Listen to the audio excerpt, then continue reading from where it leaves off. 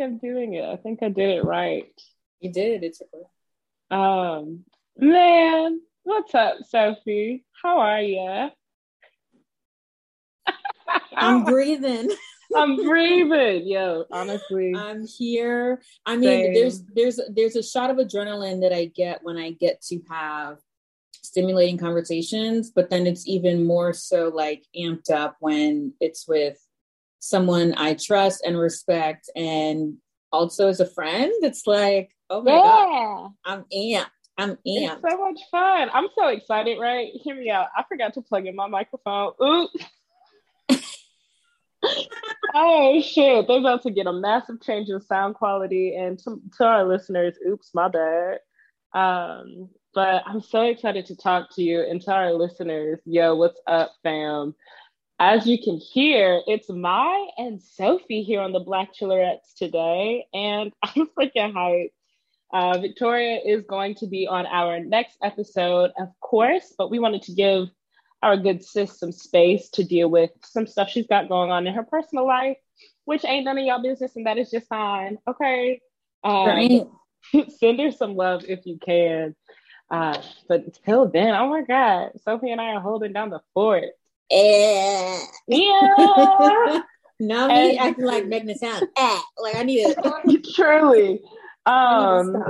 Megan Thee Stallion is who I feel like I am on the inside. You know what I mean? I believe that. It just feels so right. Every time I see her do anything, I'm like, yes, it's me, just with a fatter ass and bigger titties, you know? Oh, listen. And I think something that's like actually random and really funny, I think, is since, I guess, Chatty Broads, when I first went on Chatty Broads, and the second time I went on Chatty Broads, and then when King Richard came out, I get in like comments and shit that I look like Meg, which I think is a blatant lie. I think white people just are confused. Well, they all think we look alike. They all think we look alike. And I'm like, okay, I am so flattered, but I know I don't look like her. I know I don't. But my partner, I think it would have to be like you'd have to have like a quintessential wig, and then I would see it. Okay. You know? I do see cheekbones up though. I do see it. So it's not the whites aren't that misinformed. Yeah. That's fair. And then like my partner Max was like, yeah, you definitely, I've been trying to tell you look like Meg Thee Stallion. I'm like, that I will not accept from you. Of course you want me to look like Meg Thee Stallion, nigga. Like, that's not even about me. That's solely about you. Yes. And I'm not going to condone this fetishization. So, apparently like his friends in his group chat have said it before. And I'm like, I'm confused. Maybe we'll do a braid down one day and I'll get me like a banging ass lace front with all the baby hairs. Yes, baby hair. And we'll test the theory. Actually, man, I see it. No, what? It's like the 3/4 part, and then like the loose, and then like the voluminous waves, and then the baby. Make sure we get the baby hair, so the angle be this way, right? And then hand on the ass, and you're going, I see it. You look like maybe like I'll dress like Meg for Halloween. Maybe I'll do that. Bet, because you dressed like, oh my gosh, your Halloween costume, and you said it was lazy too. Like you just pulled what was in your closet. Yeah, because I dress. Who did I dress? Didn't you have pigtails? I feel like you absolutely are. You're right, but like I just remember when it came, I was like, oh my gosh, I'm obsessed with her stuff, and I'm like, I don't even remember where I pulled this out of her closet. This like, oh yeah, fucking the old girl from Space Jam. Yes. I'm over here like Lola Bunny. That's her name. Yes. I was obsessed. I was like, oh my gosh. Yeah. It's so cool. Thank you. That means a lot. It truly was. The lazy Halloween costumes, I think, are the best costumes, truly. Yeah. Because it's like fun. You shouldn't think too much about Halloween. Exactly. It's Halloween. Yeah. You know? I feel the same way about most holidays. Like, we can relax. We can pull it back. Facts. We don't have to do too much. I should be able to wear sweatpants on Christmas Day. I should. Isn't that the requirement though? Like, I don't fuck with No, Chris like that, but I know I that's a feel like requirement. niggas be dressing up. No? It's either no pants or sweatpants.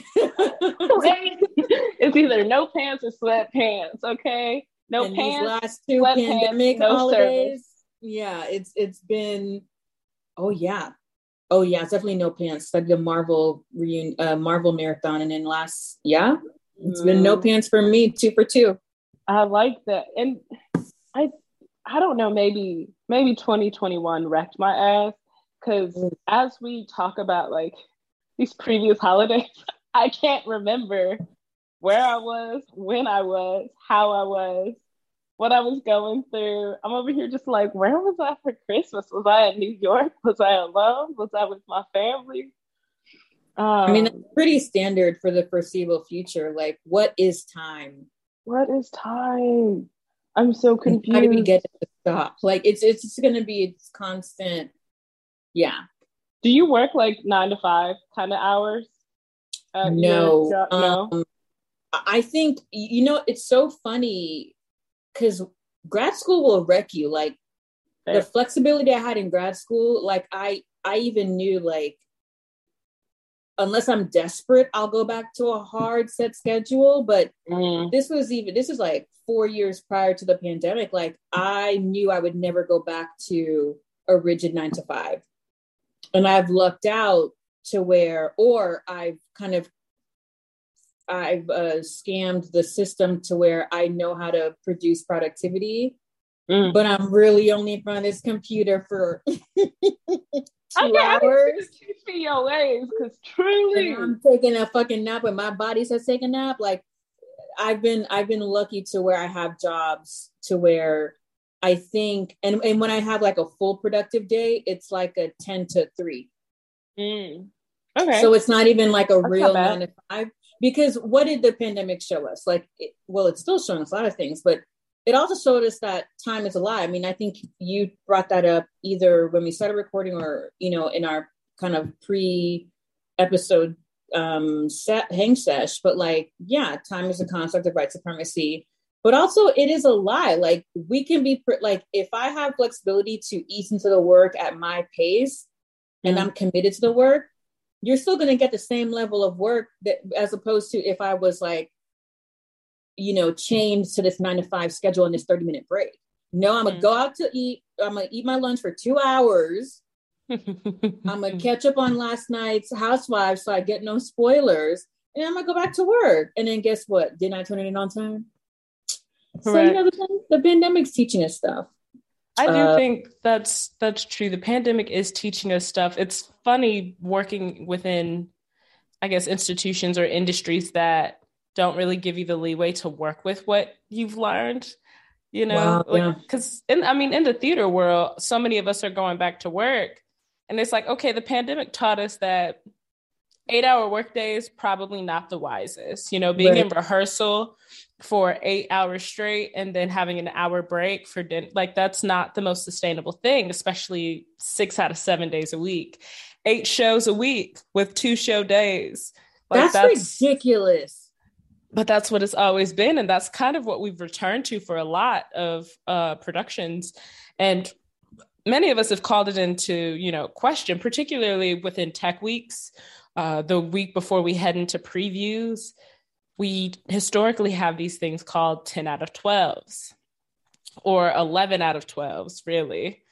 Yeah. And it's essentially over a 2-day period where you have basically 24 hours worth of rehearsal with a 2-hour break split between those 2 days. Right. So you're in rehearsal for 12 hours, but you have a 2-hour like dinner break. And then the next day you're back in rehearsal for 12 hours with a 2-hour dinner break. And so people came back, from this pandemic and was like, oh, bitch, no more 10 out of 12s. We're rioting. And actually the production I'm working on this, like now we won't, to my knowledge, we won't be doing a 10 out of 12. I think we're cutting it down to a 7 out of 8, which is huge. That is a huge chunk of time. But the thing for me, I'm thinking of like, just how much theater work requires of your whole that's a lot of energy.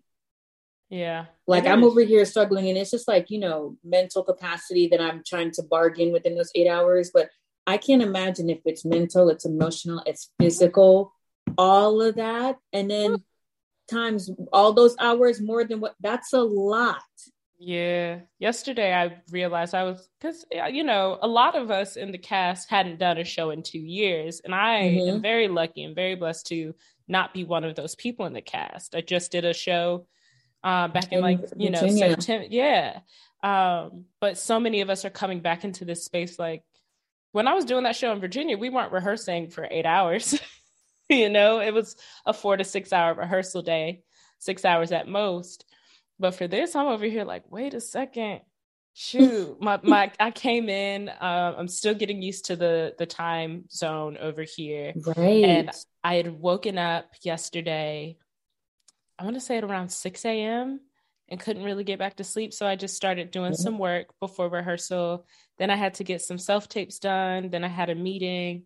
Then I had to retape one of my self-tapes. And then I went to rehearsal. Forgot to eat.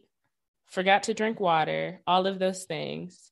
And I'm in rehearsal and I'm like, oh, I think I'm going to pass out. My blood sugar felt like it was super low. And so I went to the stage manager and I was like, can I step out for a second? Like, I feel a little wonky. Let me go finish eating that salad I had like kind of made before I left. Finish eating the salad and I still don't feel right. And I ended up having to step out of rehearsal for like 20, 30 minutes. And they like brought me tangerines and freaking, what is it? Nature Valley bar. Oh my gosh, sustenance. We had to find one of them joints without peanuts because allergies. But and then even after we got like that and even brownies and all of that shit, I was like, I had to just kind of have my head in my lap for a little bit because I couldn't get it together. On top of that, the content of the show is like pretty fucking. It's not heavy. It's pretty fucking heavy. It's like it's heavy. It's just it's through the lens of it's told through the lens of comedy. The story of two young Black teenagers trying to find their way. The big question I think comes up in the script, The Great Con, is can Black kids be Black kids? It's a good show. Okay. I'm just saying, like, we open March 3rd through the 27th, y'all. It's really interesting. I'm over here. Do they collect what is it? What did we used to cut off our cereal boxes and so box tops? They accept box tops because I got free redeeming. Hey, look, truly. I got free tickets. I'm a hike up to you know what? Actually, I know a good friend who's from San Diego, so I probably would have people I could stay with. And my couch is a pull-out couch where they got me staying, so you could just stay here. Look, the theater apparently is down the street from where they got me staying. But like feeling like that in an 8-hour rehearsal where we're still doing a read-through, and then we'd have to read through the show again and try and not perform full out, but do it to the best of our capabilities sitting at the table. I was just like, I'm tired. Today's our only day off, and then we're going to be in rehearsal nearly every day this week. It's weird to see like certain institutions and industries not be able to adjust to the fact that we learned what our capacities were during the earliest of the pandemic. And we can't really come into these spaces and negotiate our time the way we want to, which that's why I think all of that to say, that's why I think it's so cool that you can get work done between 10 and 3. That's a dream. Okay. And I can't, it's so funny. I was telling a friend, even when I came into this new job, because I was like, man, could I still keep the same flexibility of the job I had? And I was working for the federal government. And I was like, okay, if I have flexibility with this, then I damn sure better have, flexibility in direct service nonprofit work. Mm-hmm. And I do, because mostly you realize that you're working with a bunch of unqualified Karens and time is a construct. And also when they spend most of their energy gatekeeping and trying to rationalize or justify why they should be the ones making decisions on bodies that they know nothing about. It kind of leaves you with a lot of time. So I do what I got to do, and I do it well, but I definitely don't work past 5 consecutive hours. And as I kind of see where the planning of my career is going to go, this might be the last time I actually work for someone. So then even beyond that, it's going to be my own schedule, period. So it's like, you know. Hear that? What the fuck? Like, did you hear that energy? The way Sophie just said out loud, that wasn't even a manifestation. That was just speaking like, this will be my life. Hello. At some point in the near future, I won't be working for anybody but myself. And honestly, I would like to feel that way. Because I'm over here shucking and driving like, oh my gosh, please hire me, guys, please. I just want to tell good stories when I know damn well, like, there are stories that I'm capable of telling on my own without help, and just trying to figure out. But that's also the game too. You want to at least leverage enough capital to where you can do it as authentically as like people we look up to. Like, I mean, we even kind of tangentially talked about this when you're on my podcast, like the capital that Will Smith has to leverage, to wield that, and be able to how he protected y'all during the pandemic, and when he came back to filming, where other you know, production sites were just like blatant disregard for people's lives and health. But also, like, I think of Issa Rae, like, she's just the most visible person as far as success of like when you really have autonomy over your story, right? Yes. But then she had to wield that capital, networking from USC. That's a big launching pad. Yes, it is. It big really network is. to big network to use, and so it is a lot of like speaking into existence, or as I guess what I just said, speaking as if it's happening, but also matching it with capital that you can only get by doing the work. Yeah. And the grunt work I did too, man. These people were, my intellectual property was free, and bolstering their stuff. And now I have enough capital to where it's like, now you guys are gonna cite me, bitches. Like, not today. Yeah, it's like, hey, baby, here's my invoice. Right, and now you got so like much. Now you dominating HBO Max. You going to South by Southwest. Okay, well, you out here in San Diego making moves. So it's like you're building that capital. Thank you. It's been so surreal. To kind of, one of my friends, honestly, oh man, I want you to meet my homie Drea Brown, because that nigga is so dope. But she was in my DM. She was like, Mai, are you blowing up right now? We work together at the Broadway Advocacy Coalition. I was like, no, like, it's not that deep. It's just a short film on HBO Max. We made it years ago. We didn't even it was a student film. It was just a bunch of kids. Like, we didn't get paid to create that. We just wanted to tell that story together. Wait, right? So on HBO Max, I know, I don't know if they're like Netflix where the creator loses the rights to the film once it's streaming, but did they at least get paid for it once it came on the streaming platform, right? Like, so essentially, for Pure, there's a 5-year licensing deal that our incredible writer and director, Mr. Will just texted me, and so did Miss Anju.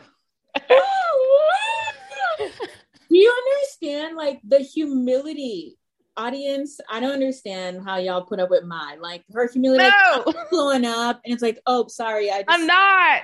Got a notification that Will Smith and Anjanou Ellis just texted me. I'm done. I wanted to send them well wishes because the Oscar nominations come out in like 12 hours. Yeah, like super early. Super early in the morning. Tracy. No, it's Kerry Washington. Ellis? Oh, is it Tracy Ellis or Kerry Washington? I knew it was someone. Heck if I know.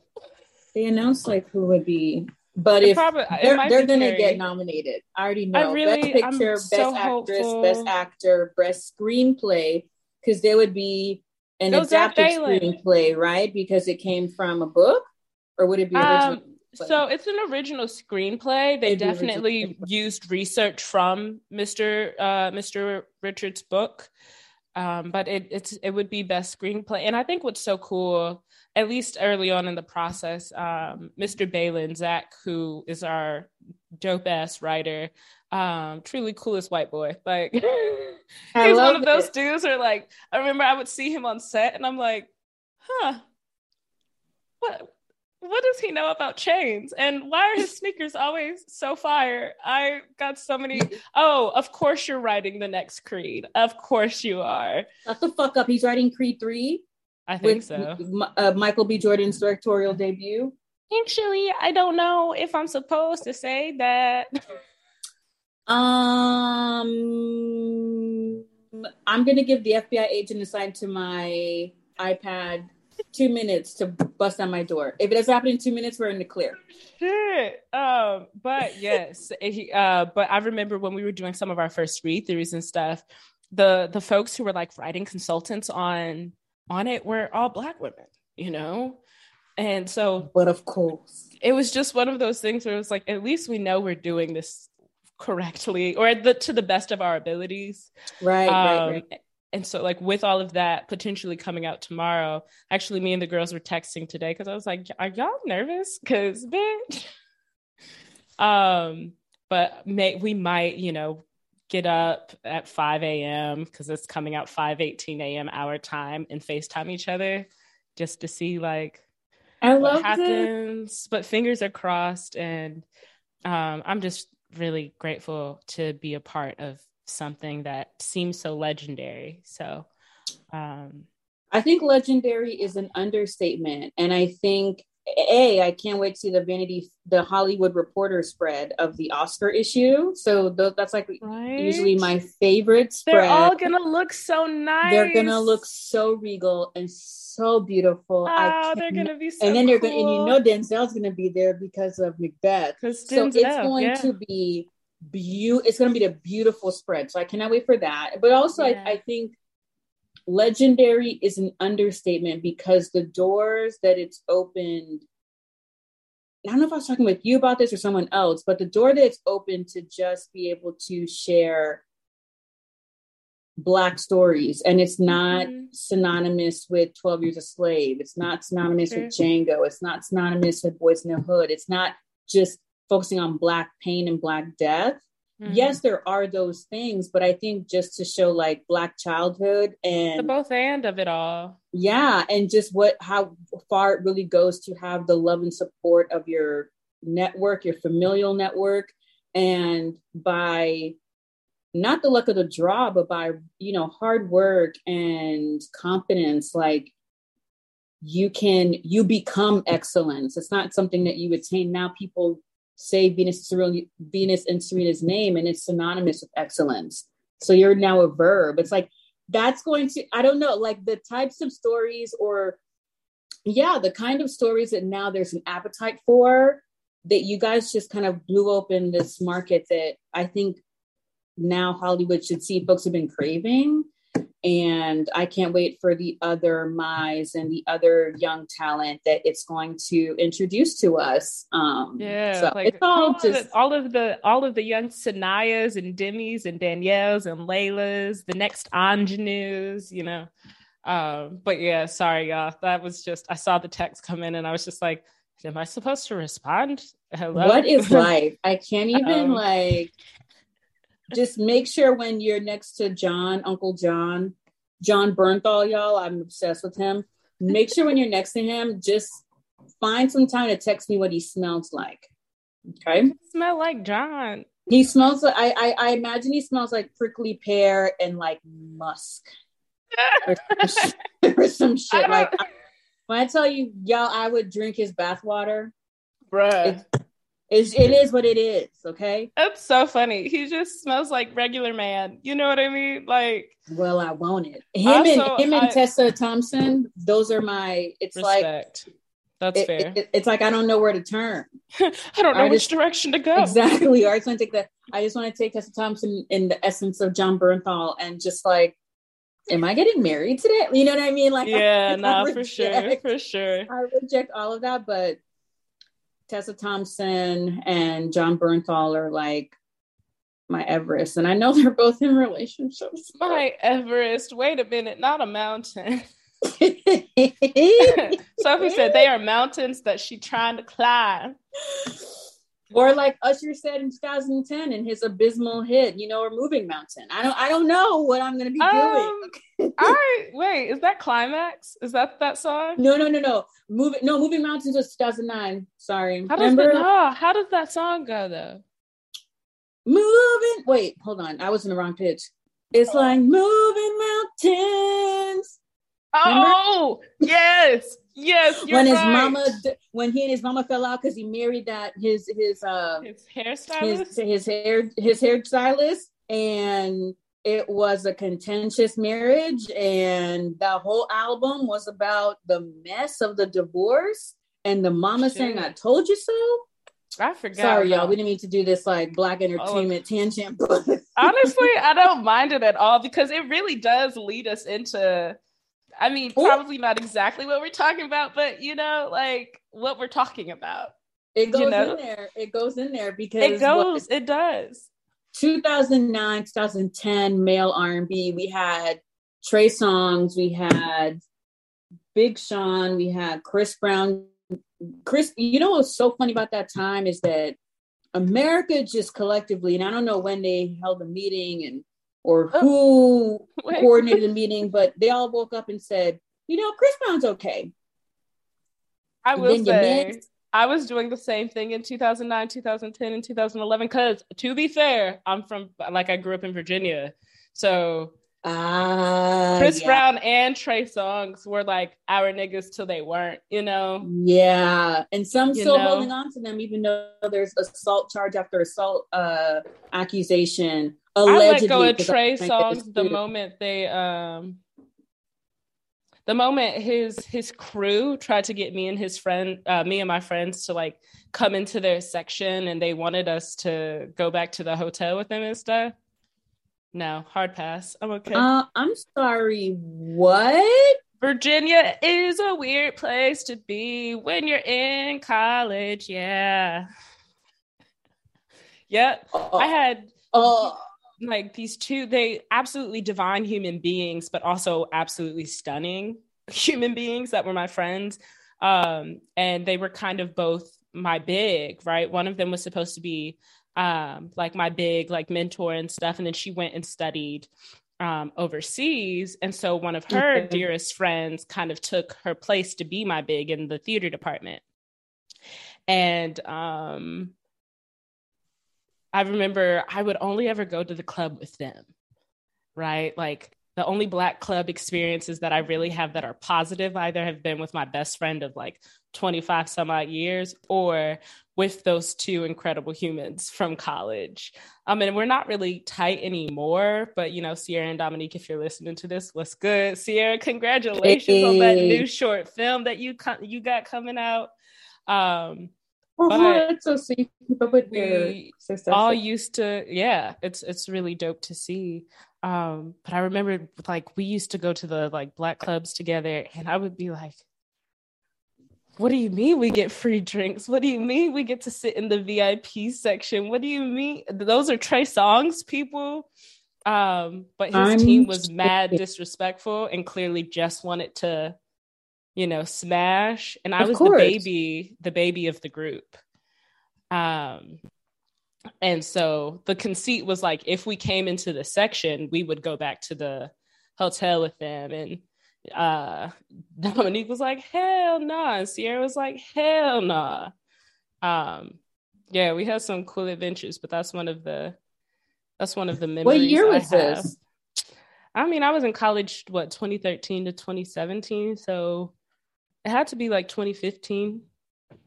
That makes sense because the last time, like, I think the disenchantment of Trey Songz and kind of like these R&B, like Bow Wow, Omarion, like all those dudes that grew up, Lil like Fizz. Oh my gosh, like grew up in 106 Park, and just, I mean, my first concert was Backstreet Boys, but then the second concert ever in my life was whatever they used to kind of name The those Millennium college Tour? tours. Oh, It shit. was like a Millennium Tour, but it was B2K. It was Omarion, it was Bow Wow, it was Trey Songz, and it was Grind on Me. Pretty Hey, Ricky. Yeah. Pretty Ricky back. Let me stop. I'm not gonna rap for y'all. I'm not gonna I rap. really thought you pay were for my about rap. to do it. You have to pay for my raps. No, I forgot the words, but I would have. But it was 2005, and me and my roommates at the time, we drove 4 hours to Miami and turned right around and drove 4 hours back to Tampa because we were obsessed and on this high of toxic masculinity kind of presented as you want these men to be your booze and just you're obsessed with them. And then it climaxed in 2009, 2010 with just the hits of that time. America woke up and said, oh, Chris Brown dropped Deuces. We forgive him from almost killing Rihanna 2 years ago. That in 2 years prior. Oh my God.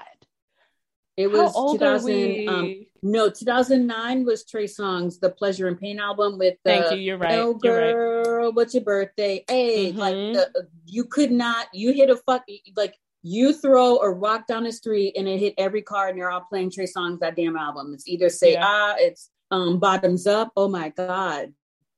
Talk about you revisit these songs and you're like, oh, this is dangerous. Yeah. And Usher was having his post-divorce resurgence, and then he went nuts and did the oh my gosh, like when it was that Usher, when the white folks finally came on board and it wasn't Confessions Usher. Yeah, that one. The put EDM that on everything. Usher. It wasn't him in the studio finding out that his side chick was pregnant, and now he's gonna tell his woman. Like now the Shout white out to folks Chili and the from white TLC. and the white babies were onto Usher and Pop Lock-In before TikTok. It was that era of like toxic masculinity that I was like, that was the heyday of my clubbing. And you can tell me twice. Like I sang Chris Brown Deuces like I co-wrote it.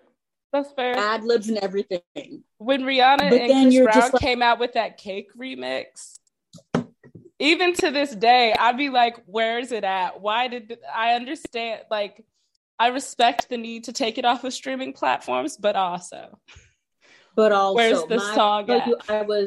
I had put Rihanna, because it was on her Talk That Talk album, right? So I put Birthday Cake on my House Party 2010's playlist. Playing in the car. Algorithm puts Rihanna Birthday Cake up next. I'm like, almost got in a car accident because I'm like, I haven't heard this song in so long.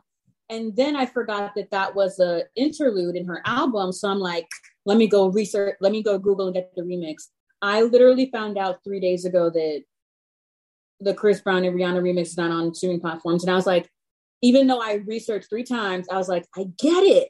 But yeah, I know. Which like, damn, not us being toxic. God dang. Well, but I think we go back to, we were conditioned. Yeah. Like that shit was in our bloodstream. Like you couldn't tell me nothing. All that bullshit for the bird. Like I would. Or even, our family members still like, whenever I go to Chicago, bruh, and R. Kelly comes on, my energy is shut that shit off. But my family is from and lives in Chicago and Kankakee, Illinois. Like, so it's like not really an option because he is a staple, And I think that's a really great, and I hope folks are following, like, just, that is the lived nuance of, we understand, or we've untethered ourselves and we know like these are all problematic narratives of toxic masculinity, and there's so many different ways you can break it down, but the way that you're socialized to understand it before the untethering, it's really tough. Yeah, it's really tough. It's also me going along 2 years after Chris Brown horrifically assaulted Rihanna, and I'm like, oh well, I guess he's forgiven. I'm gonna sing Deuces, and I never bought or any of his stuff, but like streaming it, that still puts money in his pocket, still keeps him relevant, right? But But then we get into, I think the largest case study of that is R. Kelly, right? Like this man is a whole ass trafficker and has always predator, always been. I remember, here's the thing. I came to America when I was 3.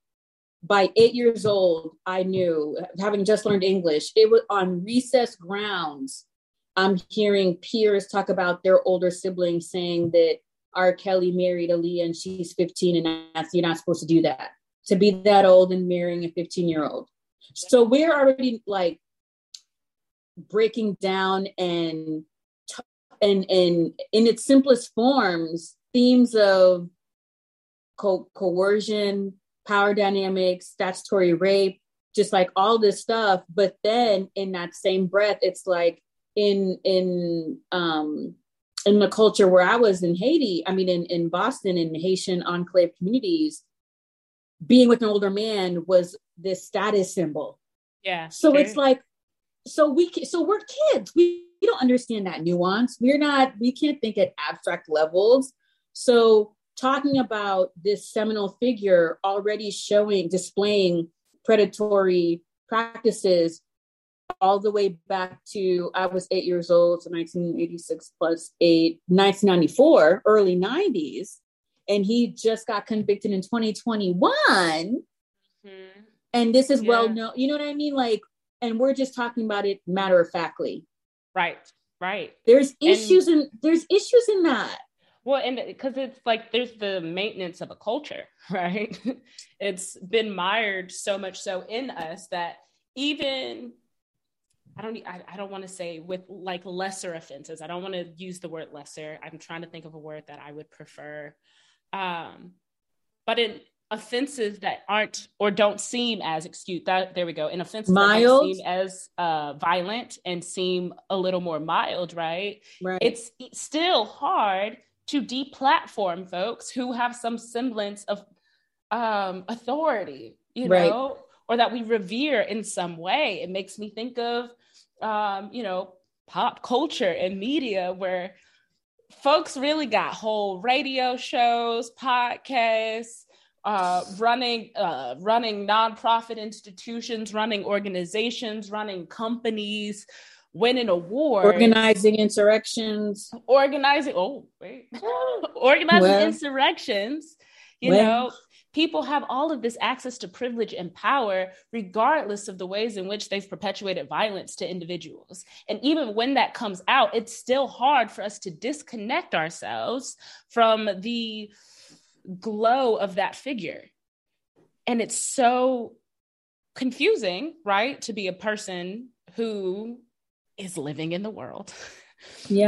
Actively being like, oh, wait a second. Like, how do I disconnect? Where do I stand on this? Do I have the capacity? Do I still listen to Chris Brown? Do I say cut that shit off when it comes on? Do I believe that he has room to change, grow, and be forgiven? Where do I stand? What do I think R. Kelly deserves? Do I believe in punitive measures that need to be taken and carceral solutions?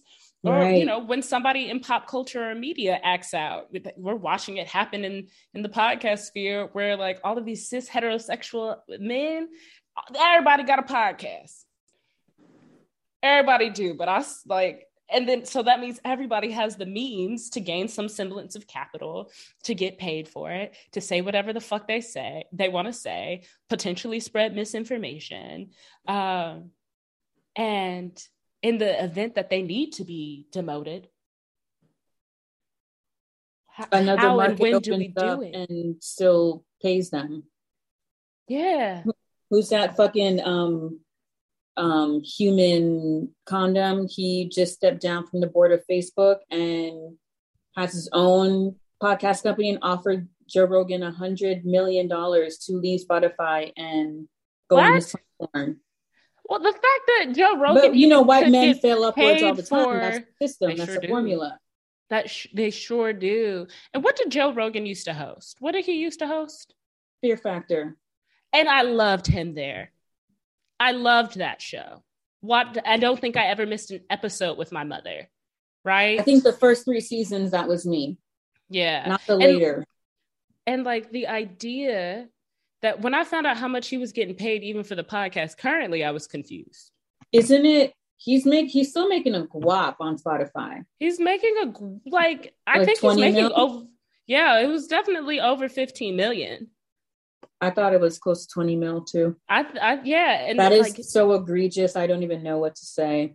Right. And then it makes me wonder, how much is fucking, oh no, Joe Budden getting paid to podcast, or like, what does his Patreon look like? Does Dr. Umar have a podcast, God? I need to know. He doesn't have a podcast, but he's getting the branded content from Instagram. There we go. And so platform. So he's getting for every post, for the flood of hoteps and Stockholm syndrome femme presenting folks who cape for this man. Yeah, he's getting money. Who's old guy? The guy Kevin Samuels. Money.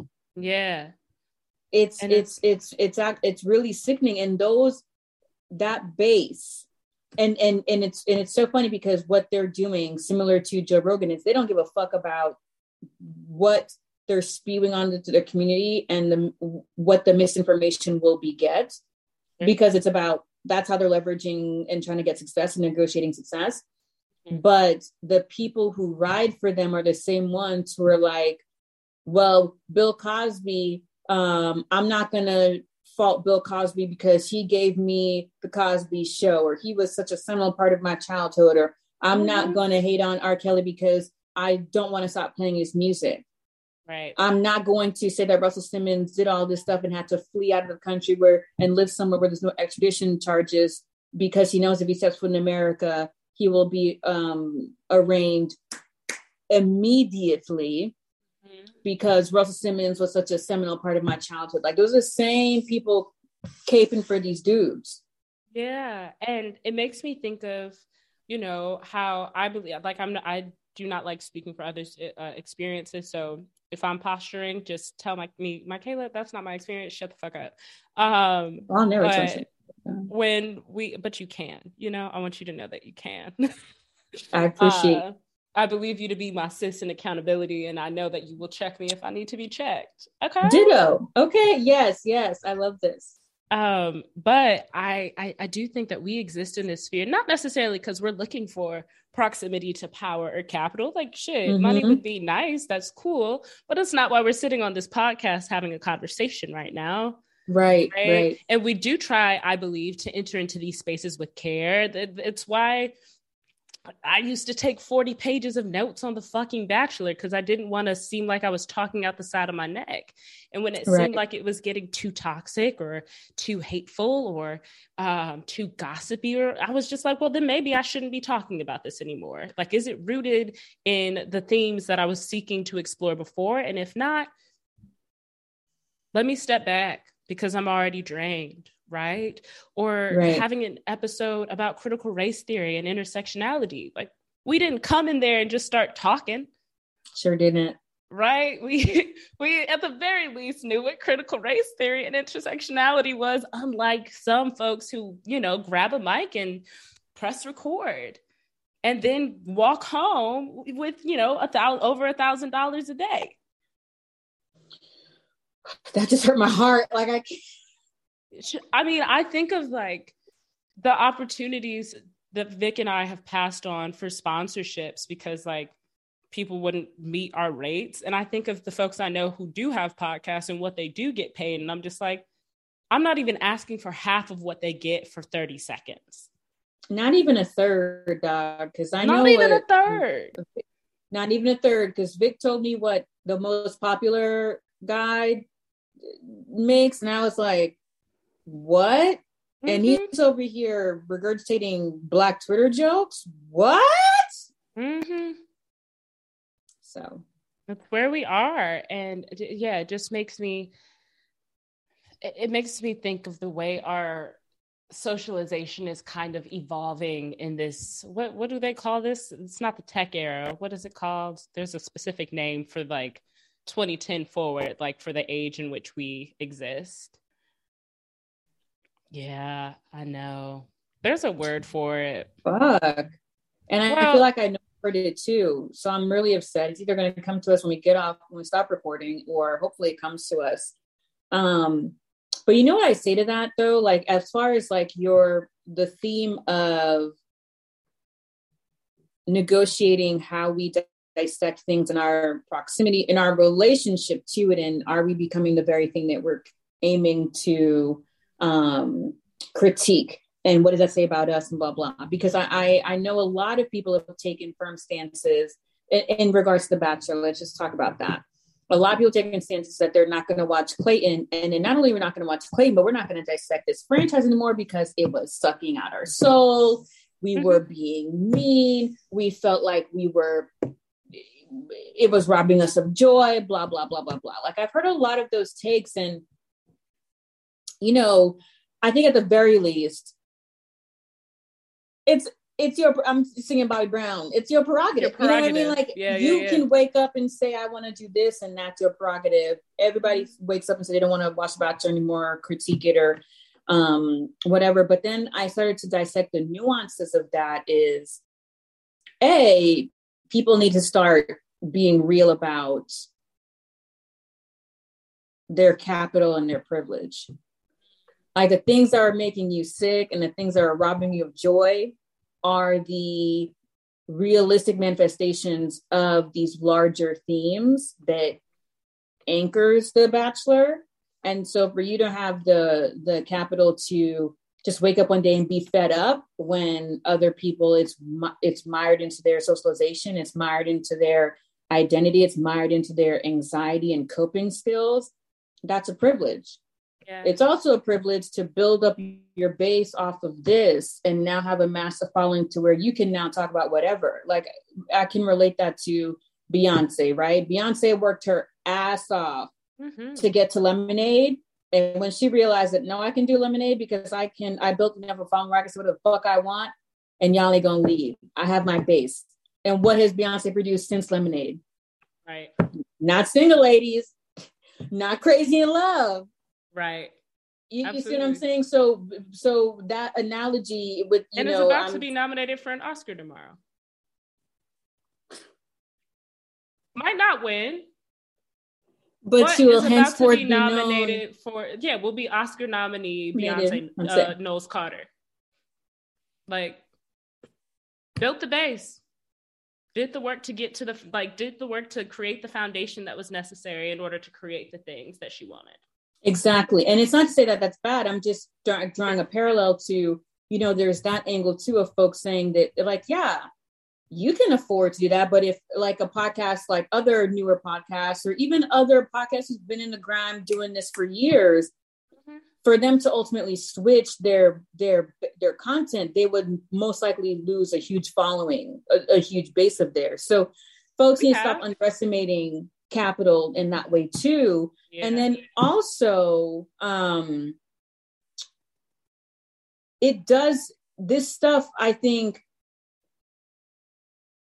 I do think in some way, if we choose to enter certain waters, I think that's the luck of the draw, or that's what we kind of have to deal with. Like, we can't pick and choose, like, how something so inherently broken as The Bachelor, or the formula of it, and also the tropes that it relies on to draw out plot lines.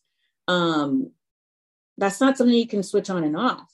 And so what ends up happening is, a lot of times I talk about white women and weaponized femininity because, it's a white dominated space.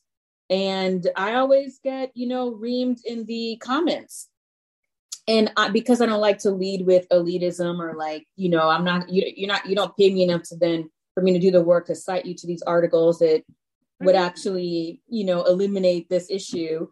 And then you have an episode air 2 weeks later, or maybe a month later, and it's the very thing that I talked about a month ago. And then those same folks are like, oh my gosh, how are you always spot on about this? Yeah, absolutely. Or taking the information that you've already said out loud and not accepting it as word is bond until it comes out of the voice of a white mouth. Right? Yeah. That's triggering. I can't go. That's fair. No, no. yeah, I'm being dramatic, but that's tough. That's yeah. really tough. And it's why, you know, I felt so comfortable with. I was really nervous bringing the idea of not covering The Bachelor this season to Victoria because I knew we would lose. Right. But I was just like, bitch, we already losing with subscribers. And we've lost so many followers. And that's okay. That's okay. Because whoever wants to stay, that's fam. Period. Whoever needs to go, girl, if you want to come back, like we ain't gonna tell you like you can't come back. You know? But you can hate from outside of the club. Shut up, Chris Brown.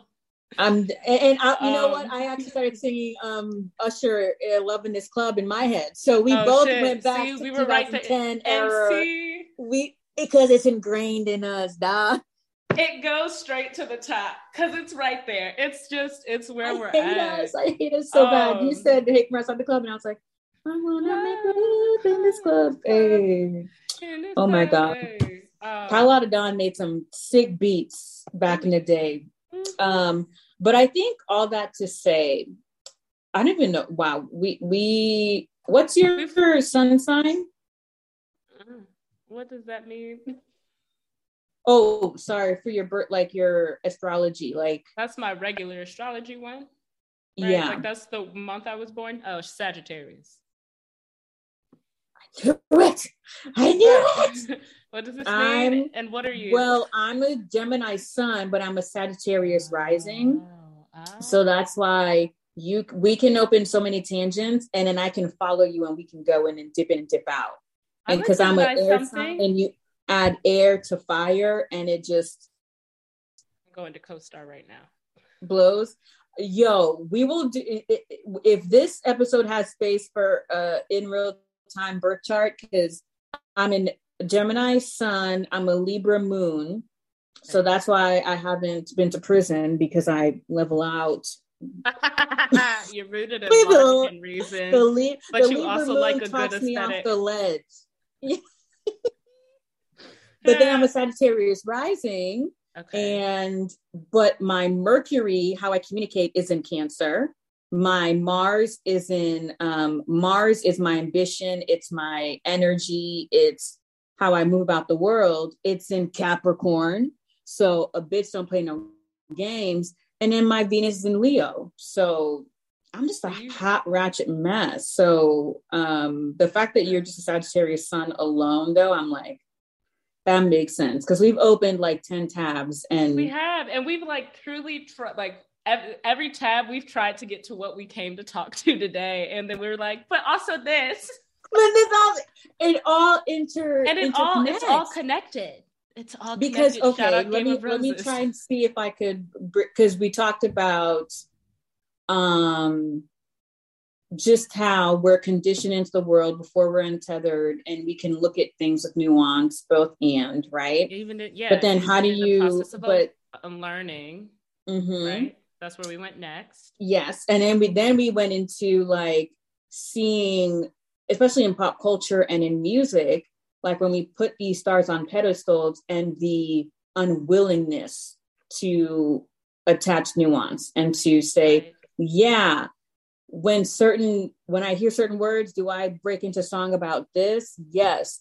But is that going to deter me or blind me from saying that this man has only had a trail of problematic accusations, one after another?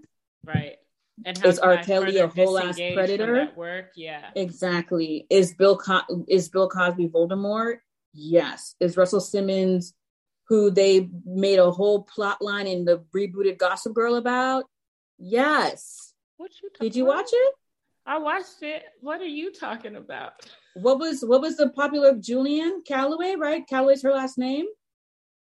Is that what her name was? Yeah. Her dad. That whole storyline was about Russell Simmons. And she was basically the culmination of Aoki and Ming Lee, because his daughters still support him. So I before she kind of got hip and then left her inheritance and then moved in with her sister, that was like, that shit was the thing was so funny is this stuff was coming out about Russ Simmons and his daughters caping for him. Until this day they cape for him. 2006. Like, this was like stuff, I was 20 years old. Even a couple of years before that stuff was coming out. Yeah. Wow. And then of course they gathered steam again in the Me Too movement. And then, that documentary came out about him that's still on HBO Max. And so that whole storyline, that's why I was like, this is lazy. Like, the only storyline that mattered to me was with Akino and Max and the throuple. That's the only storyline I cared about because it's the only original one, because that whole thing was about Russ Simmons, and it was so lazy. Wow. And then, because what I really want to talk about is what happens when worlds collide, right? The world of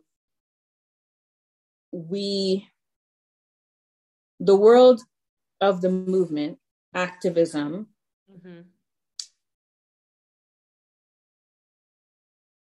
the space in which we untether ourselves from all the isms. And if we're talking about patriarchy being the original ism, right? Like the original structure of this formula of oppression, how do we work together to center better treatment, to minimize gendered violence, to minimize homophobia, transphobia, all the things. But then these movements are being held by men who are habitual predators, or at the very least, there's a huge chasm in their moral compass. Yeah. Did I use that right? I think so. Yeah. So this came, and when I brought the subject up to you, it came because there was a movement that I'm like, and an organization that I was like, I ride hard for. Like, the moment I found out about them, I was like immediately a paid subscriber. Then when money got tight, I would still try to blow them up any way I can, still support them. I listen to their content. And, like sometimes it's hard to separate, especially it's so rare to find male-led Black, men of color sites where they're talking about Black feminist thought. They're talking about intersectionality. They're talking about activism. They're having conversations about emotional maturity, and you're like, what is this? This is not like, oh my gosh. And then you start to realize, oh, you put these own people on a pedestal. And then when you start to see the human side of them, like their full self, their flawed self, you're like, all right, that was jarring, but I can separate the person needing to grow and then the sentiment behind what they want to do. But there's still this like capital of morality, I'll call it, for lack of a better word, that you still ascribe to them. I found out this week, in the wake of some news that I don't think I'm allowed to share yet, but I only found that out because one half of this duo that I support had such an egregious affair that they had to break ties, and they're large in Chicago. They had to break ties with other grassroots organizations that their media and activist organization was centering and provided a platform for these things. So now the visibility that those people counted on, they had to pull out, and now they lost that in the wake of the betrayals and everything that happened. Yeah. And then it's just not even a good look. It almost disbanded the whole thing. Mm-hmm. And then so it just once and I'm summarizing it because I don't even know how much I could have just shared just now, but obviously I didn't share anyone's names or whatever. But that just from that happening, I learned about this. Today is Tuesday. Wait, today's Monday. Today's Monday. Yeah. Listeners, I'm so sorry. I'm working on one brain cell. I apologize. You are fine. Do So not I learned apologize. about this 2 days ago, so Saturday, and it just got me thinking about, like, I was even thinking about myself, like, man, how much allowances did I give them because they were men?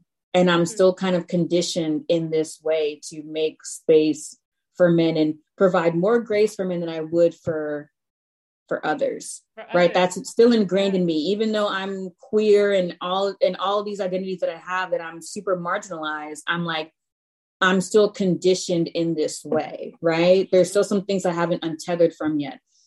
And then I was thinking about, like, historically, we're talking about the civil rights movement. Martin Luther King was a whole fuckboy. I'm sorry. Again, I'm just waiting for the FBI agent attached to my iPad to, bust on my door. And I said that in jest, followers. I'm not a conspiracy theorist. But I was just thinking about things in history that we just sweep under the rug because the sanctity of the larger picture is more important from, like, the real devastation that causes and the disruption that causes and the fracture that creates. Absolutely. And the distrust that it creates. It's like, can we not hold space for both? And lest we forget, it was Black women and Black trans women who were spearheading the civil rights movement. And only because of the formula of patriarchy, it only moved forward because of these male seminal figures that we have. I'm not discounting historical figures. Facts are facts sometimes, guys. You know what I mean? So it just had me on this whole tangent from this one incident that I was dealing with personally here. And then thinking about, these dudes, like in summer 2020, you had Chris Brown and Trey Songz and Drake and Big Sean. Well, Big Sean been booed up with Janae. Yeah, Janae Aiko. So he hasn't done anything problematic from his fuckboy days. But you had these men who have really, really stacked accusations, some out of court settlements done of these horrific things towards women and children because of, Drake. And it's just kind of like, how do you reconcile that? Yeah. How do you divorce that? Is it just numbers matter? So it's at least people are here, but then it's like, this is traumatic for people they've harmed. This is traumatic of people who know harm. This is traumatic of, how can you speak out one side of your mouth about equality and care and justice and protection, and on the other side, there's this part of your identity that's kind of like gets off on the denigration of bodies. Yeah. Well, because so I don't know what you can do with all that. I'm gonna stop talking because I feel like I just monopolized such a huge section, but that's all what's in my brain. I don't know if it makes sense, but yeah. It does. It really does make sense. And never apologize for taking up space here. Honestly, in my opinion, anywhere, but like, especially on this podcast, like, that's what we're here to do, is to be in conversation with one another. And if we can't vent and vomit out our thoughts and ideas, like, how are we going to investigate them together? You know what I mean? I appreciate you, but that is my Cancer and Mercury. I told y'all. Okay? That's fair. But I don't know what that means, but I'm over here just like, I don't know. How you communicate is how you communicate. And something that I have a habit of doing is constantly apologizing for being too verbose and constantly apologizing for not censoring myself enough. Right. When, like, I continually am reminded that oftentimes when I go on those tangents and shit, we find value in them and we find these little golden nuggets. So that's why I say don't apologize, because I'm working on learning how to take up more space. So I definitely. I appreciate you, sis.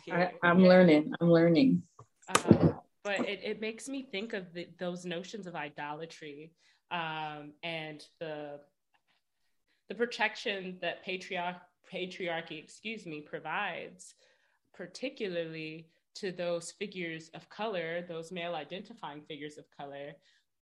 We feel in some way, shape, or form connected to, right? Mm-hmm. Like, the idol is up there. And so what does it look like to dismantle it or reconcile with the fact that the idol is up there when we don't really have the tools and the resources to unlearn why they're an idol in the first place? Oof, right. You know? Or like when dismantling whatever idolatry we've offered to these, you know, men, I, from my personal experience, will speak about like my like relationship to idolizing certain Black male figures. But how am I going to reconcile with something that's never been conciliated before? You know, like I don't have the tools to, and that's something I will say, like you know, the notion of not being able to reconcile with something before you conciliate with it is a term that one of my mentors, Dr. Tanya Pettiford-Waits, taught me. But it's something that comes up with a lot because I'm like, I don't even got the tools to look at the thing. Right. So what am I trying to get back to? Right. Right, because the notion of reconciliation is like getting back to a level playing field where like both things can be honored to be true or whatever. And it's like, but they've never existed on a level playing field, right? Black male identifying bodies and Black femme identifying bodies have never existed in a space of equity. They haven't, especially Black trans women and their bodies. Right? It's a lot of our culture is built around the fact that we can be denigrated and that Black trans women can be denigrated and still show up to be on the front lines of any movement. And the idea that like our Black male figures that are the faces of it, like dismantling their proximity to power puts in jeopardy our safety sometimes, our visibility. The rights of our people being jeopardized because we're like calling into question the actions of a man that is loved, known, and revered. It makes me think of Ice Cube, Lil Wayne, and Kanye for all siding with Trump and just being so visible in a way that they've never been in politics. And then they had the gall to turn around and say, oh no, we were just I just wanted to hear what the man had to say about Black business and Black communities. And I'm like, okay, so where were you during Obama's administration or Bush's administration, or, you know what I mean? Like, it's not a coincidence that you came out for Trump. So you just told on yourself. Yeah. And we're out here dying for you, and for you to do what? Mm-hmm. And it just makes me think of like it feels always like it's going back to square one, where it's like, well, then what do we do? Yes. Right. Like, and then how do you do it without getting jaded? I mean, spoiler alert, I'm already there. It's really tough. And I mean, I also have a lens of being trafficked. So there's certain things that, like, man, certain degrees of harm that I'm just like, I can't even speak on this because of how triggering it is. Like, I don't even know if I can attach myself to a movement to even conciliate, you know what I mean? Because it's just too much. Like, I know I'm self-aware enough to know I cannot hold space, or I'm not emotionally mature enough to see nuance from this lens because of certain levels of harm that people who've been platformed and revered and get away with so much stuff and they continue to wield that power. And all I see is the bodies that are left traumatized or dead, or if they've taken their own lives, the bodies that they've left in their wake that they don't care for. Yeah. And it makes me think of, like, what does it look like to prioritize those who are directly impacted and harmed in the healing of it, right? Because if we want to divert away from the idea of punitive measures being necessary and like carceral punishment being our go-to, and whatever white people think canceling is, if we want to like turn a different direction, like what is emergent about reimagining the way we look at these circumstances is centering those who have been harmed by the violence that's perpetrated by whoever we revere. What I think happens often is like, we're still looking at the top, like we're still looking at those seminal figures rather than looking at the people that have been violated. How do we prioritize if there's going to be restoration or growth or learning or forgiveness, right, anything like that? How can we hold space for that to be possible without first making our number one priority and concern the people who have been violated in the first place? That's so true, because I think of like I don't align myself with a lot of like pop culture or like media takeouts, like Breakfast Club, things like that. But then there's just certain things, like, especially if you're Black, you just end up learning stuff that's still going on. Like, even if you don't, I don't listen to Drake songs. I don't listen to Drake. I don't listen to Chris Brown or any of them anymore. But then what I have noticed though, is when an accusation comes out, the body's not even cold yet. The conversation is on, well, these were thoughts. These were video hoes. These were, like, what did they expect? Mm-hmm. And it's this very like gross, misogynistic kind of take of a severe take on victim blaming. And so how do you then create a space when there's semantic strategies in place to, even when we try to look that way, we try to look across, there's already things in place to just dismiss. Yeah, because if there's someone in that space that exists to challenge it. Right, then we can counter it there. Okay. But that's the thing. Like, I don't even know that, like, say you and I were on an episode of The Breakfast Club. And the topic of conversation was the hot sauce in the condom with Drake. Maybe that's just, and what's the man Charlemagne decides to talk about, well, that girl deserves it. She a hoe for putting the condom in her in the first place. Now, I definitely have questions about putting a used condom in you reversey flirty, because like, why do you want Drake's baby that bad? But I also don't believe he was wearing a condom in the first place. So but say hypothetically speaking, there's a conversation where it's like, well, she a hoe. She just an Instagram model trying to get her 15 minutes of fame, like Drake said. And one of us were to challenge it by saying, well, what makes her the hoe? How many people did she have that sex with that week versus how many people Drake has sex with that week? Right? Like, how would a question like that in a space like that be received? Because at the end of the day, we would get cut off the air. We'd get fucked, for lack of a better word. I'm really upset that I made that frame. But like, we would be trashed. Yeah. Instead of questioning the very, like, even if it's just questioning the very system that makes us like critique and look at folks this way, we would be the ones in the wrong. So I like to all of that to say, like, it's I'm not even convinced we can counter it there. Yeah, because there's nothing emergent about those spaces, which I think is often the problem, which always puts us back at square one. Yeah, because my next question is going to be, how do we create those? Well, it's not, and that's why you end up like me, jaded as fuck, because there's been enough accusations and there's been enough there's been enough performative Olympics with these seminal figures who harm and violate women and then turn around and say,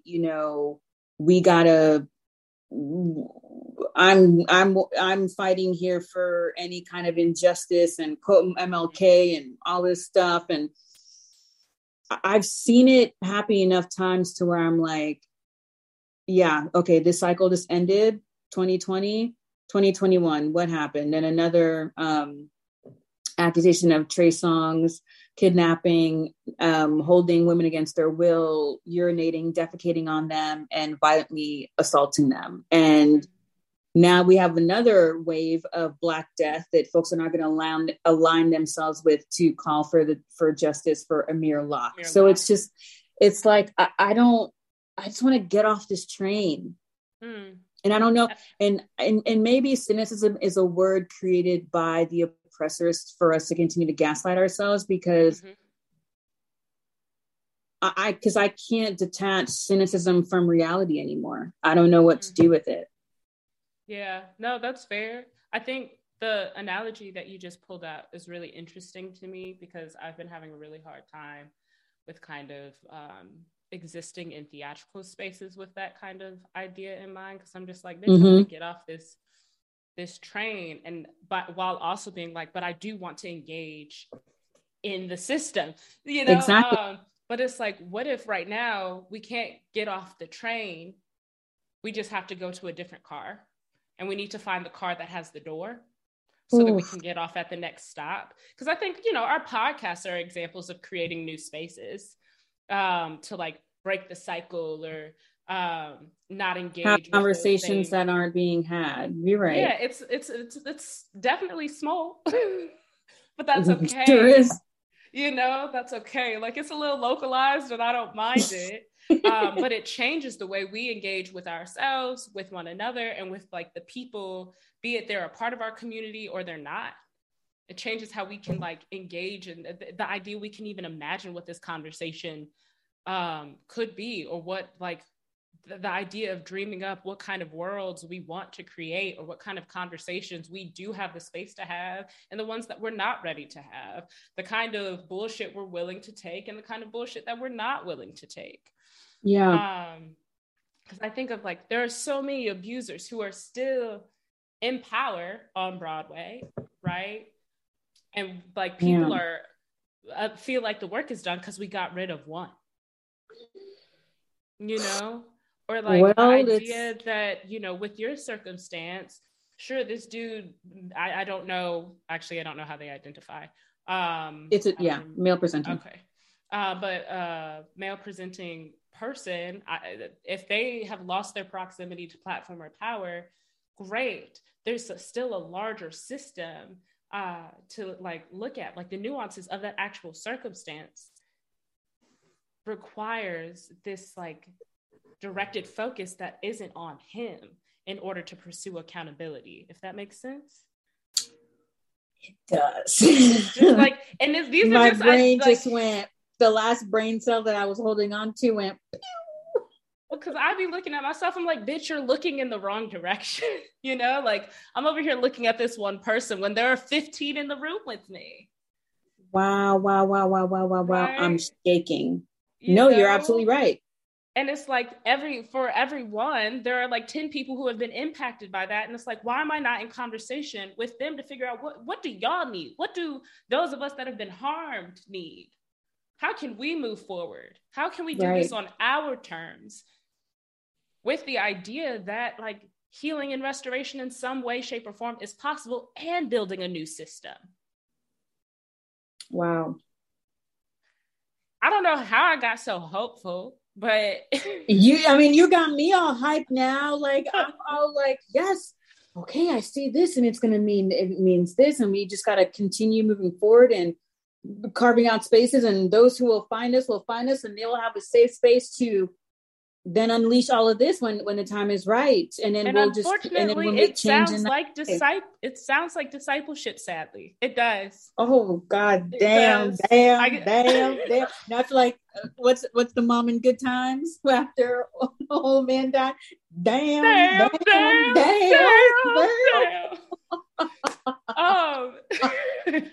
It's all connected.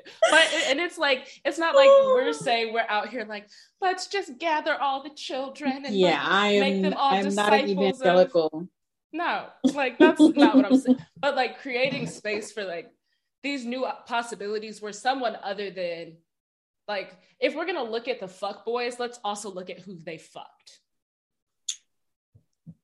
right? And figure out what they need, what they want in order to move forward and pursue healing. Right. Because I hear all these dudes like getting the opportunity to spout. Damn, my ear itches like a bitch. But I hear all of these. I hear all of these dudes being able to spout whatever the fuck they want, or leading all of these movements, being these well-known activists, getting paid for this, being able to go to that, this, that, and the fourth. And we don't, like, we hear about it and it's like relevant to us for the moment, but the priority still becomes like, but the movement rather than the people. Right. And it's like, we can't push forth the movement or prioritize our rights or equity or imagining dismantling a system that is built the way it's supposed to, like it's moving the way it's supposed to, both politically and socially, without reconfiguring, I guess, our eyes to look the other direction, and not look the other direction, like ignore their offense. No. But pursuing accountability by prioritizing those who have been harmed. And so I think, that's so beautiful, and it's also pretty concise too when you look at it. Like you don't need too many words to really frame what it is that we got to start doing. Like, you say discipleship or being each other's keepers, and your business. Like my favorite comedian, actress, activist, Amanda Seales, always says on her page, your business is my business. If I'm here for the liberation of all my people, then it's not that I'm being nosy, but I'm going to insert myself when something is threatening your safety or your dignity in any kind of way. So yeah, your business is my business. Yeah. It's the notion that Fannie Lou Hamer brought forth is nobody's free until we are free. Yeah. Period. Right. We're pursuing communal liberation, which, like, in my muted little mind is like, yeah, no, I don't want all of the fuck ass niggas to be involved in the communal liberation, but like that's not what communal liberation is. If I'm really gonna talk about it, I need to be right. But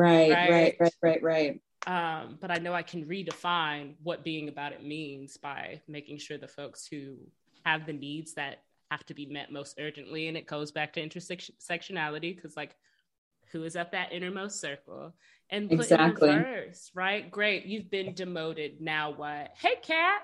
But like, what the fuck are you doing, Sawyer? Like, are you the one in the episode? Oh, audience, I talk to my cats like they're human beings. Like, I'm not aggressive with him. I like he knows. I talk to him like that all the time. Yeah. I mean, not cursing at him, but like, he's a human. Hi, Bubbles. We talk to our dog like they're human. My mom and he'll talk back Shadow is a human being. Oh my gosh, I love that name, Shadow. Hi, Bubbles. You hear him? It sounded like Benjamin Button. Come here, Bubba. Hey, sweet boy. Do you want to say hi? Cat? Hey, you say hi to Mike? He's almost cookie? 1. He's going to be 1 in April. Does he look small? Happy birthday. No, I say everything that's an animal is small because it's smaller than me. Hi, sweet boy. Do you want to say hi to Mike? You going to say hi to Mike? Look at this belly. Hey, you want a cookie? Look at, oh my God. Do you see his nose? Bro, meow for the people. Sawyer, speed. Okay, that looks super creepy. I respect that. I like that. I feel like he made eye contact with me. He was like, bitch, I ain't got time for you. Sawyer. Pero like, why? Like, why are we doing this? Do the my favorite murder cat thing. Shout out R.I.P. Elvis. Sawyer, but what is going on right now? Wait. Sawyer. And he's so happy with himself. His tail is wagging. He now made a bed in front of. This man is like, you've been talking to her for way too long. He said give me some pet. Episode is over. Now he's giving me the look. He is purring so loudly. He's so satisfied with himself. This smug son of a bitch. Do you understand what you just did? I love that though. That's so cool. He's purring so loud. I feel like we are truly right on time though, because like I was trying to respect your hour and a half. Oh shit, I didn't even realize. And you know, when I get with you, like it's like I was afraid that I'd be too burnt out and I wouldn't be able to because of my ADHD brain, I feel like I thrive better when I'm in the best of moods. Sure. And so I was afraid that I was going to bring the weight or the quality of the episode down. So that's why I was like, okay, an hour and a half. I can't fuck it up too bad. But I appreciate you respecting my time limit, even though it was due to issues beyond this, because I'm always excited to talk with you. Yeah, I'm always hyped to talk with you, and I feel like we had a really good time. We So did, and I think it's good that we ended on a hopeful note, because we it's did. very. I think I showed the different ranges of how quickly it can get dark. But like, same. You know what I But mean? right. But and facts are facts. Facts are facts. The reality is we're living in a shithole, and I'm waiting by day for it to end. Okay.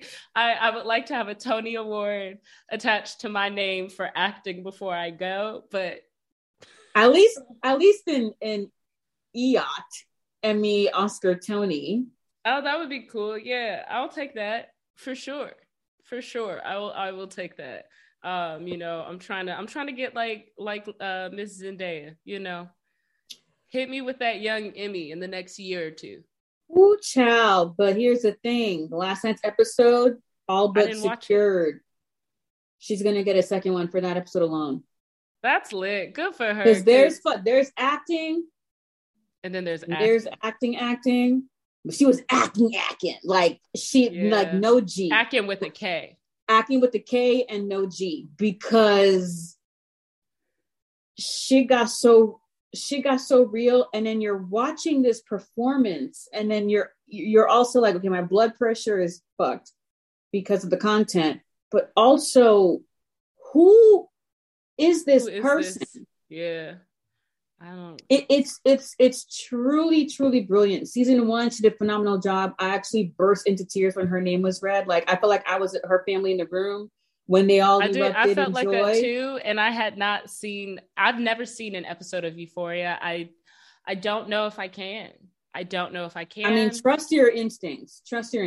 I think, because I remember auditioning for Rue, and it was like a couple months long process, and I wasn't really convinced. What the fuck? You auditioned for Rue? It's gonna bury the lead like that?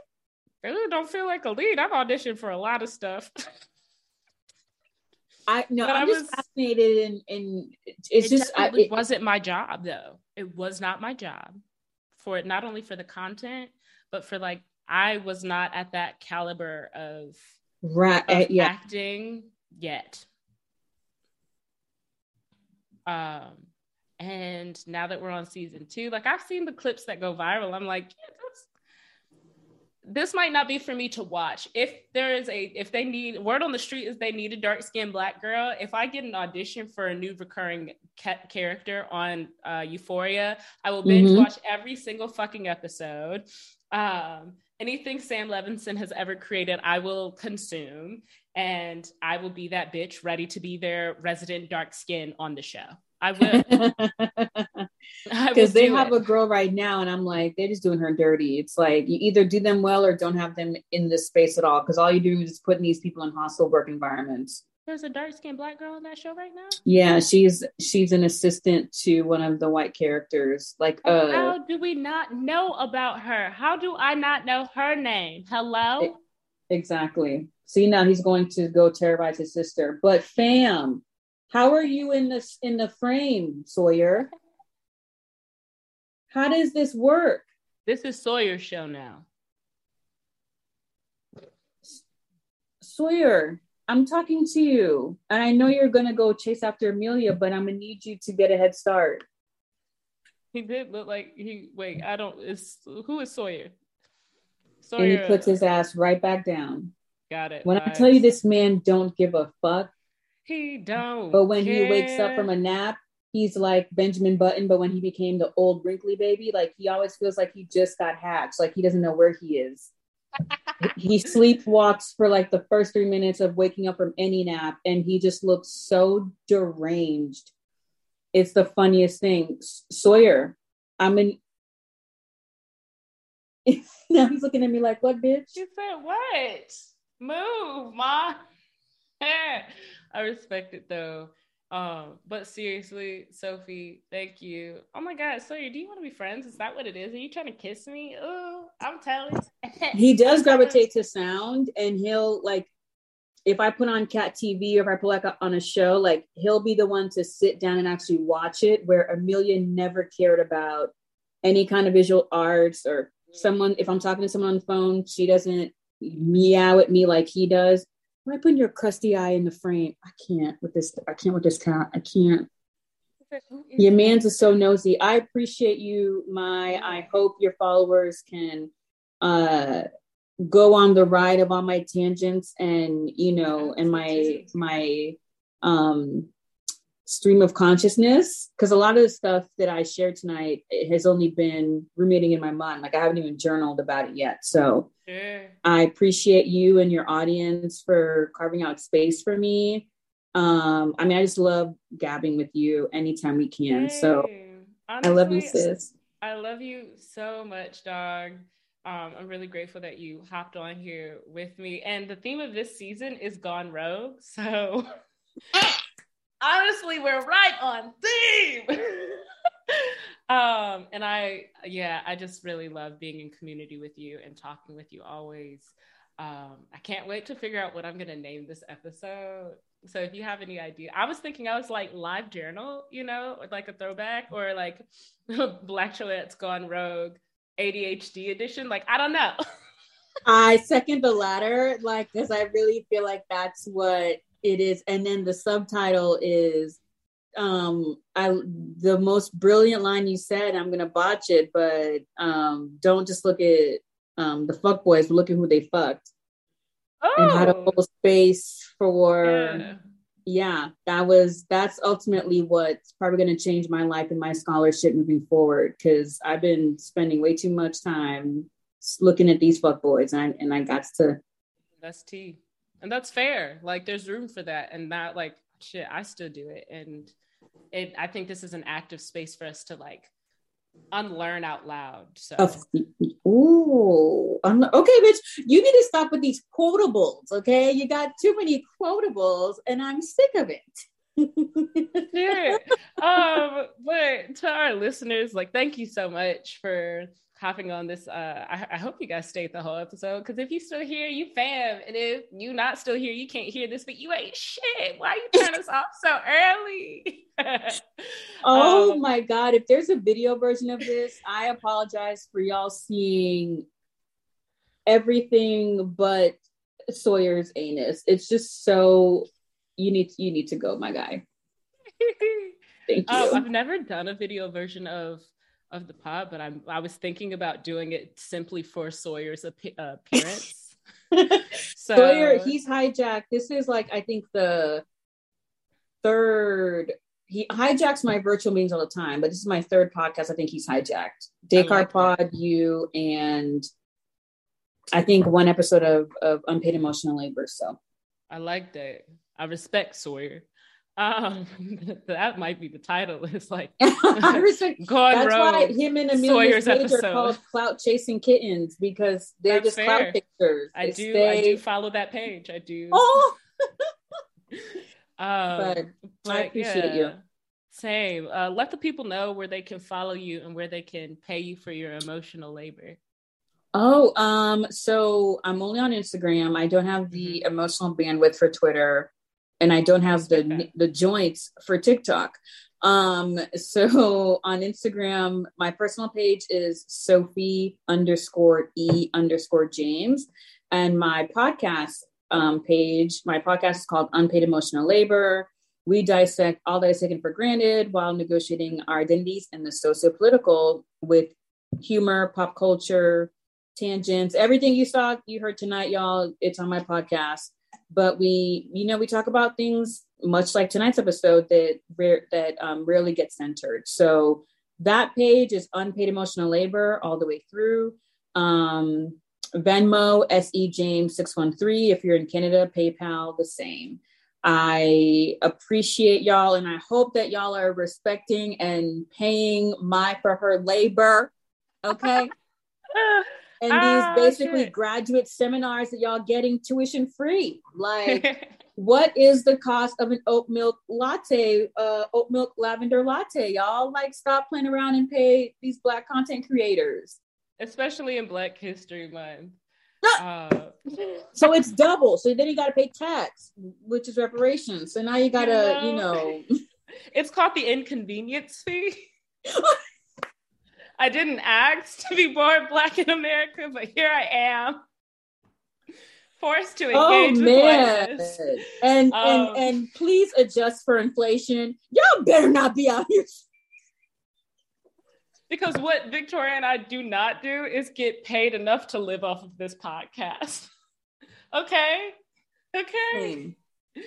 And the expectations I learned every first of the month. Truly. And like, well, because the expectation for the content, and our listeners know we're always super transparent, is like, we cannot put out like content on content on content, knowing that this is not a space that pays us for the labor that we do or put in to create the content, right?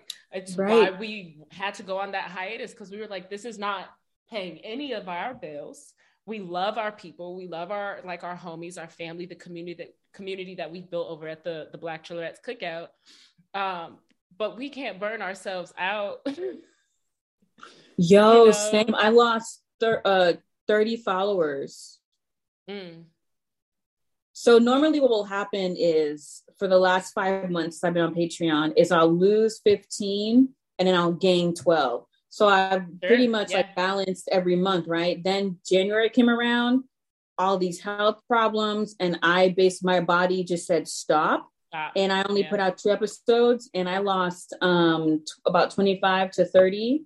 And I was like, what in the hell? Yeah. I mean, if we look at our metrics and analytics for like engagement on Instagram, our follower numbers is in the negative. Like, we still have over 50,000 followers, but most of them don't know that they follow us anymore, And the people but we lose followers at such a rapid pace. Like, since we announced that we weren't covering The Bachelor, we lost thousands of followers on Instagram. And it's like, that's fine. Instagram's not paying us. It's okay. Okay. Y'all weren't liking the posts in the first place, so. And that's why I had to do the paywall. It was like a no brainer. I didn't have the following of the chatty broads kind of capital. Like, that's I can't until I get ad sponsored stuff. Yeah, or like y'all gotta pay for agency or something like that. And I think that was something Victoria and I were scared of. It's like, we want to be able to do this show and folks not be like blocked by capitalism to engage exactly with us. But we also knew that we don't have the capacity to do this for free. And essentially we basically still are, because of the way it evens out with like the followers that you lose.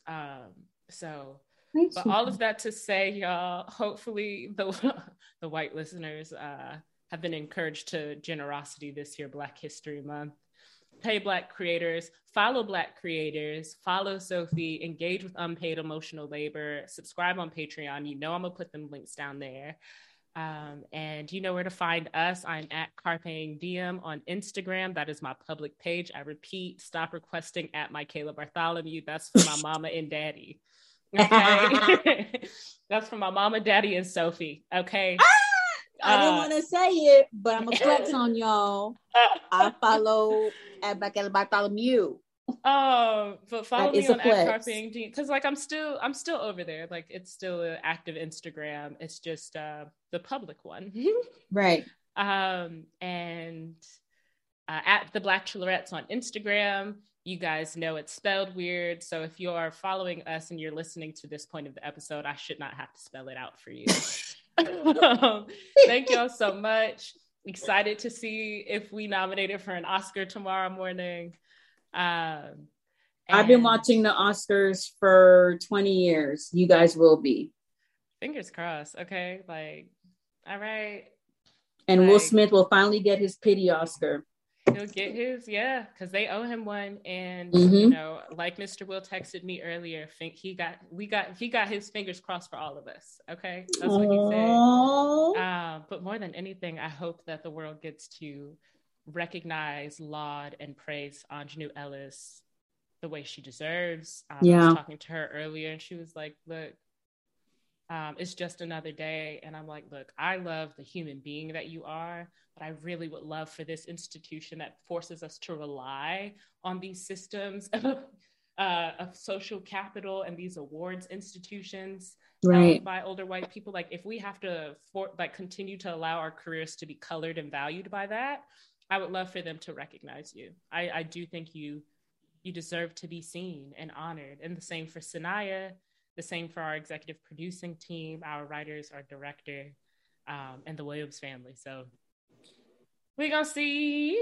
Fingers is crossed. I'll be up at 5 a.m. just to see what's going on. I'll be up at 6, so hopefully you're highlighting it in your Instagram stories so I can view it while I get ready for the day. For sure.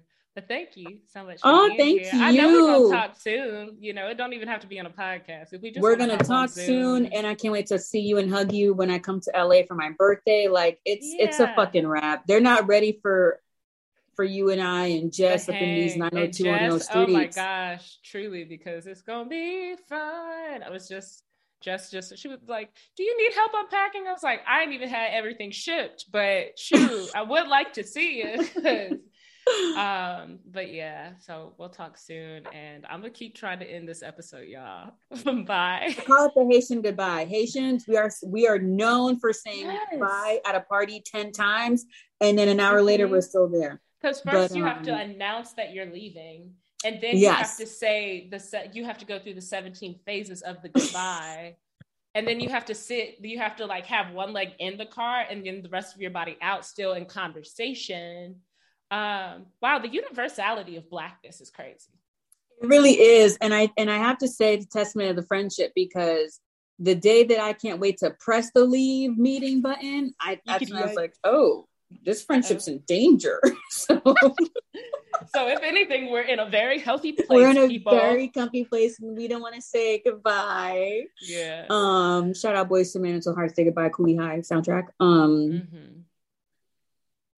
And honestly, that's where we can end it. Okay, go stream Boys to Men right now. Okay, and even though we're sending you to go put money in their pocket, please put money in ours. All right. Yes, thank you so much. Bye. Bye, love you.